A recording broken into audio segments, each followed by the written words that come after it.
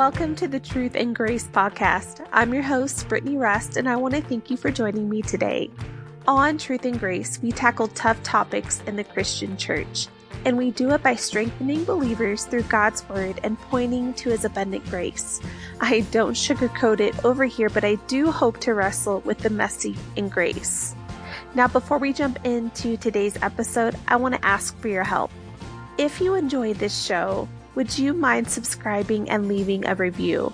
By doing both, you greatly help this show in its visibility and in its ability just getting, the message out there to more people. So, I hope that you'll please consider helping with a subscribe and a review. In addition, consider becoming a Patreon supporter and help sustain this ministry through a monthly gift. You can learn more about that in my show notes. And let me just tell you that I offer some pretty awesome perks within those tiers. So go check it out. Now, today on the show, I want to talk about something I mentioned in my last episode about church correction. If you do not know my story, I went through a moral failure at the age of 25. I was serving in ministry at a large church in the Midwest. I absolutely loved it. I was a part of a healthy, vibrant church, and I'm so grateful for that. But I was in a relationship and I had sex outside of marriage. And I knew that when I confessed to my pastors what that would mean. And so I did confess and had to step out of ministry. And so I went through church correction in that process. And I know when I say that, a lot of people think they hear those words and there's a negative connotation associated with that term of church correction. But, and maybe that's because, they've been hurt by the church. They knew someone that had been judged and a situation in the church hadn't been treated well. I was able to walk through that, in a way that was very biblical. My pastors walked that journey with me in a biblical way. They responded in truth, but they also showed me grace. Honestly, that experience has so just put in my heart this conviction about truth and grace, right? Because you need both. It's a balance there. They marry together, this truth and grace. And so I want to talk about that with you, about church correction, and not just in that way about church discipline, but also in regards to, like, if you have a friend or if you know someone that's entangled into a sin lifestyle, how do you approach that person and confront that sin? Going back to my personal experience, my pastors confronted, the sin. And because of that, there were the natural consequences of me having to step out of ministry, but they did it in such a gracious, loving way that I knew that they still loved me. I knew what they were doing was biblical and they were honoring, but also they loved me and they cared about me and they walked through that with me. It's not like they cut me off. They continued to walk that journey with me. I continued to go to that church for years, several years. I'm still in a very good relationship with my pastors. And I'm so thankful that I was able to experience that in a very biblical and gracious way. And I've seen them walk through that with other people in ministry as well within the church. And so there's definitely, it's a difficult line to walk because, so many people do get it wrong. You do have to navigate that in a very delicate way where, you confront the sin and you deal with that. You do it in truth, but you also remember this is a person and you want to love that person and show them grace through the process as well. So today we're going to talk about just a little bit about church discipline and how do you walk through that on a more personal level with a friend. Okay, so we're going to talk about those two. I'm going to start with church discipline. Now, many who hear the two words church discipline fear the idea of it or, maybe themselves experience some bad form of it. Either way, church discipline is not meant to be this archaic practice that scares believers. In fact, if done in a healthy and loving way, church discipline is a beautiful thing. Now, let me explain. So church discipline is reserved for two situations. Okay, the first is when a member of the church or fellowship resists correction from two or three people who have witnessed the person's sin. This process is outlined in Matthew 18, and we'll discuss it here in just a moment. The second is confronting a leader in a church who needs to be held accountable. Now, both situations must be handled with absolute truth, but also with grace and love. Without grace and love in the equation, church discipline will leave wounds and cause disunity within the body. Consider the dynamics of a parent-child relationship. Discipline is part of a loving corrective process to help the child mature and grow into a well-rounded person. No good parent loves to discipline their children. I hate disciplining Roman, but out of love, I do it for his ultimate good. That's why we do it. Our Heavenly Father does the same for his children, for us. He corrects us when we sin, and he restores us lovingly if we humble ourselves. Discipline has a heavy and fearful sound to it for those who have experienced it done incorrectly, which is many people. But if done right, it can be exactly what a person needs to be directed down a good path and to grow into the person God envisions him or her to be. It is designed to bring people back into relationship with God and his church. It's a loving act of brotherhood and sisterhood with everyone coming around the broken person in love and grace. Galatians 6:1 says, "Brothers and sisters, if a person is discovered in some sin, you who are spiritual restore such a person in a spirit of gentleness." Wow, do you hear that? In a spirit of gentleness. Now, I'm thankful I experienced it this way. I experienced it in gentleness. It is quite possible that if my sin had not been dealt with in a healthy and godly way, I could have been hurt to the point of division. I could have become angry and bitter, distancing myself from God in the body of Christ. Yet because I underwent godly church discipline, I continued to go to that church for many years and experienced incredible support and restoration. 2 Corinthians 2 verses 5 through 8 tell us, "Now if anyone has caused pain, he has caused it not to me, but in some measure, not to put it so severely, to all of you. For such a one, this punishment by the majority is enough. So you should rather turn to forgive and confront and comfort him, or he may be overwhelmed by excessive sorrow. So I beg you to reaffirm your love for him." I am thankful I went through church discipline. That's not something you're going to hear a lot, but I am thankful for it. It was incredibly hard. In fact, it was one of the hardest things I have ever been through. But through such repentance, I found support from the church community around me, and I was able to work through what I had done in a healthy way. I truly do not think I would have walked through that valley and be where I am today without it. Restoration would not have been possible. Discipline, it's never easy. It's a fire of sorts, a fire we have to walk through. But if done the right way, it is a fire by which a person is refined. I just want you to know that the words church discipline do not have to be scary. And it is not wrong for a church to do such a thing. In fact, it is very necessary in certain situations. Sin cannot be allowed to simmer under the surface or be swept under the rug. Like yeast in a batch of dough, sin will work its way through the body, and it must be dealt with.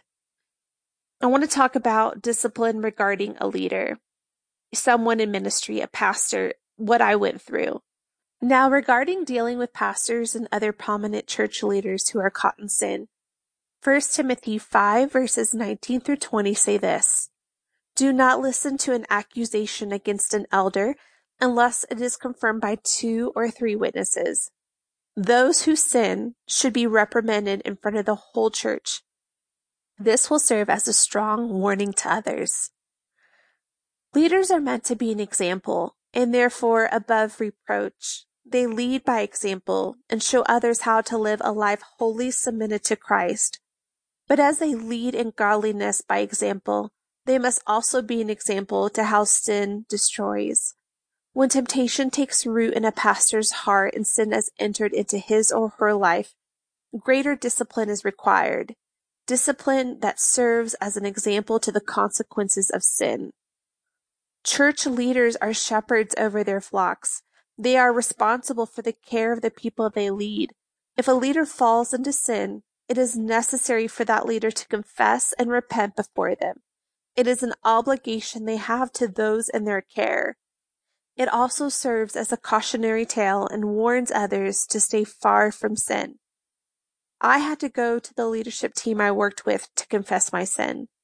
Some pastors and senior leaders may have to go in front of the whole church for confession, which I have seen as well.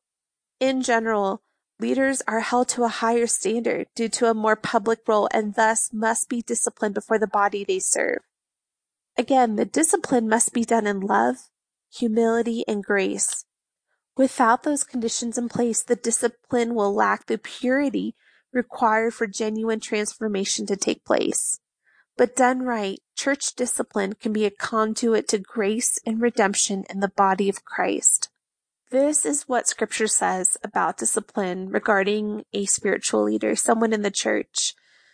Sometimes churches, they hide the sin, they put it under the rug and they just move on and go, or they just fire the person and no one knows what happened. But the biblical response to a pattern of sin is to address it. And depending on the level of leadership, for me, I wasn't on the platform. My leadership wasn't on the platform. So my correction was not done on the platform. It was done among the staff that I worked with and the department that I worked with.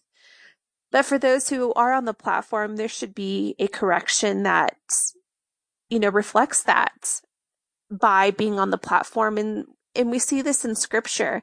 And again, if it's done in a biblical, gentle, gracious way, it's done right and it's done in a healthy way and it's for the betterment of the person. And so church discipline has a scary connotation with it, but it doesn't have to be this bad thing that we avoid. It can be done in a very biblical way. Now, the second thing I want to talk about is, discipline regarding a friend. What do you do if you know someone who's living in a sin lifestyle or did something that they knew was wrong and are trying to hide it? What do you do in that situation?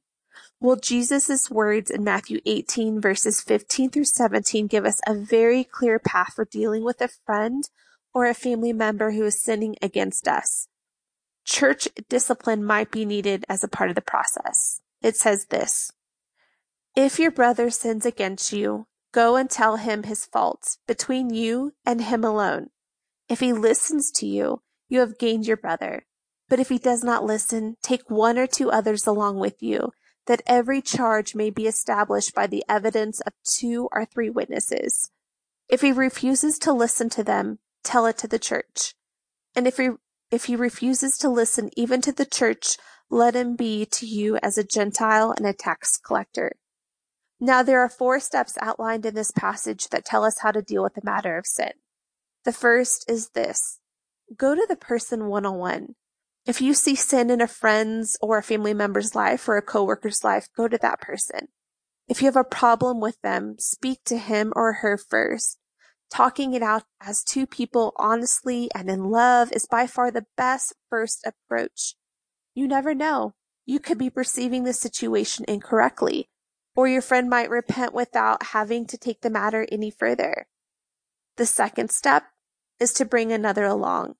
If going to the person alone does not work to bring repentance or reconciliation, it is time to bring another into the mix who can act as a further witness to the need for correction.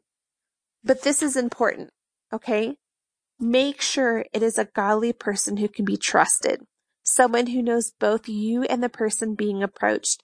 That witness can confirm what is going on and help the person being confronted to comprehend the sin or the wrong being done. Now, the third step, tell it to the church. If neither the first nor second approach works, it is time to bring it to the church. Now, note this.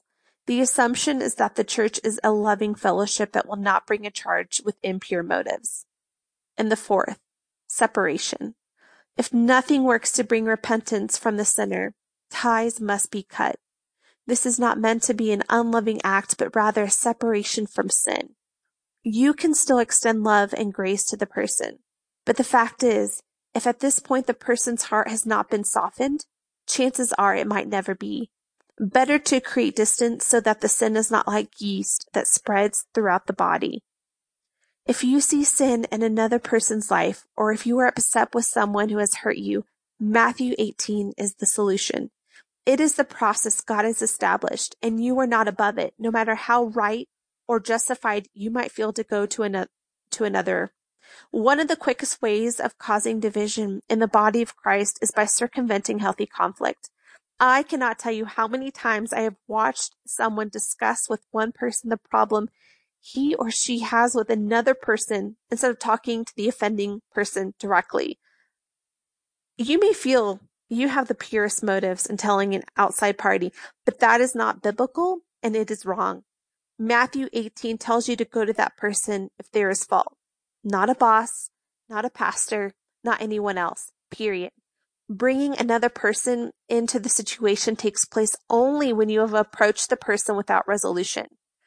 You may then move to step 2 of the process, which is including someone else in the discussion who might help the individual turn from sin.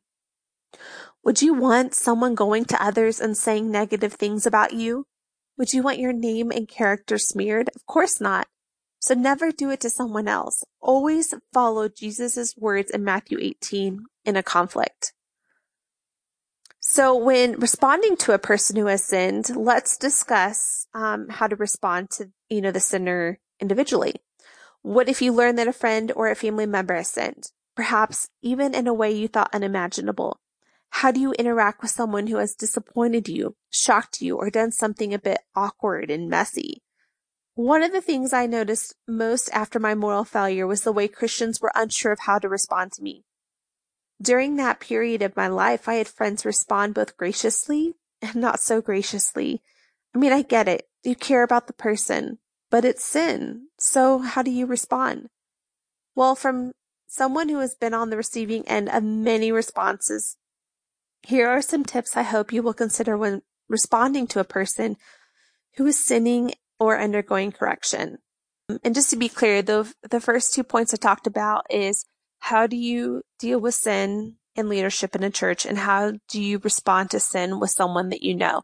Now, this is how to work through someone after the process, right? This isn't about confronting the sin, but this is how you walk through that with someone that you know. The first thing that you want to do is be honest. A good friend is there for another, but a good friend also does not ignore the sin. Ignoring it does not make it go away or help the heart condition of your friend. Confrontation, it's never easy, but if done correctly, it can be one of the best things you could ever do for your friend. Remember, always follow Matthew 18 in the situation. It might be hard for your friend, but I promise that in the end, confronting the sin is the best possible thing you can do. Be gracious. Let me give you a bit of insight. True believers who fall into sin feel an incredible amount of shame and guilt. They probably feel a wedge between them and God, and they most likely feel as if other Christians will cast judgment their way should the scarlet letter be revealed. Judgment never brings someone to repentance or healing. As a friend, you above all should be an extension of grace. Furthermore, you are a sinner too, and yet God has extended incredible grace towards you. As a recipient of grace, you have no place to harbor judgment in your heart. In fact, those who have received the grace of God should be the greatest givers of it. Be an extension of grace in your friend's life. Grace does not mean you are accepting the sin. It means you are looking past the sin to be there for a friend in need. Now be empathetic. If we are honest, we all have had something in our lives that is a stronghold or lingering sin. Pride, lying, drunkenness, judgment of others, gossip, something that our flesh has a struggle shaking loose from. You might not be able to relate to your friend's specific sin, but surely you can relate to the feeling of shame or guilt that accompanies sin. When you have a friend in this dark and lonely place, you can be one of the greatest blessings by really being there. Really being there means extending empathy. Empathy is, more than just feeling bad for someone. It's putting yourself in the person's shoes and feeling along with him or her. Put yourself in those shoes of guilt and really be there as a positive support system. And then last, be accountable. Making a commitment to refrain from sin and actually doing it are two different things. It may be hard for your friend to stay the course, at least for a while. Offer to provide some accountability, meaning if you know of some questionable circumstances or think there's a possibility for temptation, ask your friend how he or she is doing. People are less likely to do something wrong, or at least will think twice about it if they know they will be asked about it. Now, I hope this provides some insight into how you can respond to a friend caught up in sin. Friendships are a blessing from the Lord, and these harder seasons can be great for fostering stronger believers and stronger friendships. This is not the time to see something messy and pull away. That is not what your friend needs. Forge through the messy, extend a little grace, and choose to partner with your friend through restoration. Discipline, sin, and betrayal of trust are all messy and difficult situations to work through. There is, however, a godly and proper way to navigate it all. How you choose to walk through situations like this will be a major deciding factor in the longevity of your relationships. I hope you can see through my experience and others how confrontation and discipline can be a good thing. It's a redemptive act of love. I hope walking through this has helped you to see the biblical response to sin and to correction, to church discipline, that when done well and done right, that it's actually a very biblical and can be a beautiful act, and that it's a conduit for redemption. I am so thankful. I talked about it was one of the hardest things I've ever been through, but I'm so thankful for that, because only through that was I allowed to truly repent and to find restoration and to heal and to walk through that well, and in a way that I was able to honestly turn away from my sin also. So if you have any questions about those biblical references I made, I'm going to put them in my show notes on the website so that you can reference those at a later time. And if you have any questions about church discipline or how do you respond to a friend, please message me, send me a message on my website. Well, I want to thank you for joining me today. If this podcast is ministering to you or you think others might find it interesting, please subscribe and leave a review. A review helps this podcast grow, which helps get the word out to people besides you. You can also become a regular contributor to the show and Truth and Grace Ministries through Patreon, and you can find a link to my page in the show notes. Tune in again next month as we tackle tough topics in truth and grace. In the meantime, you can find more information about me, read weekly devotionals, and find out what I'm doing around the web at www.brittanyruss.com. I'll see you next time.